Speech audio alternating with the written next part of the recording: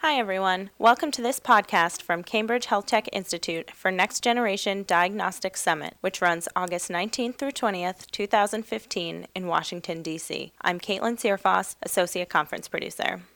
We have with us today one of our chairs from the Molecular Diagnostics for Infectious Disease Conference, Kate Simon, Ph.D., Senior Consultant at Biologics Consulting Group, Incorporated. Dr. Simon, thank you for joining us. Given your background at the FDA and your current role in consulting, what are the challenges in establishing reference methods for new biomarkers of infectious diseases?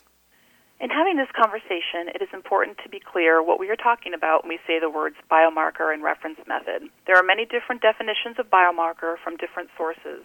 One suitable definition can be found in the Webster Dictionary, which is a distinctive biological or biologically derived indicator of a process, event, or condition. A common definition of a reference method is an analytic procedure sufficiently free of random or systematic error to make it useful for validating proposed new analytic procedures for the same analyte. Initially, most biomarkers are validated via their ability to predict or identify a target condition in the host by looking at the association of that biomarker with the presence of the target condition as defined by standard clinical practice or clinical truth. Eventually, the clinical efficacy of a biomarker will become established enough that a procedure or test to detect that biomarker can be characterized as being sufficiently free of random or systematic error to serve as a reference method for the same biomarker or a biomarker for the same target condition. But what happens when no clinical truth for the target condition is currently established? You may have a biomarker that you believe can differentiate a colonizing infection from a disease-causing infection. But what if there is a significant proportion of patients in your clinical study from whom several microbes are identified that could potentially be colonizers or the causative agent of the patient's symptoms?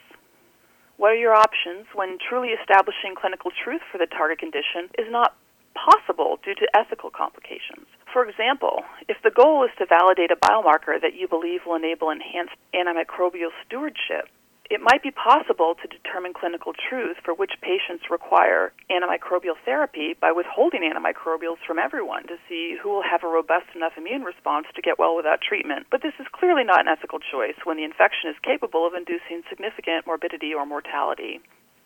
In short, the challenges depend on the intended use of the biomarker and the associated clinical syndromes that are being investigated. And in terms of testing technology for infectious disease biomarkers, what are the biggest challenges that scientists and technology developers are facing in 2015 and beyond?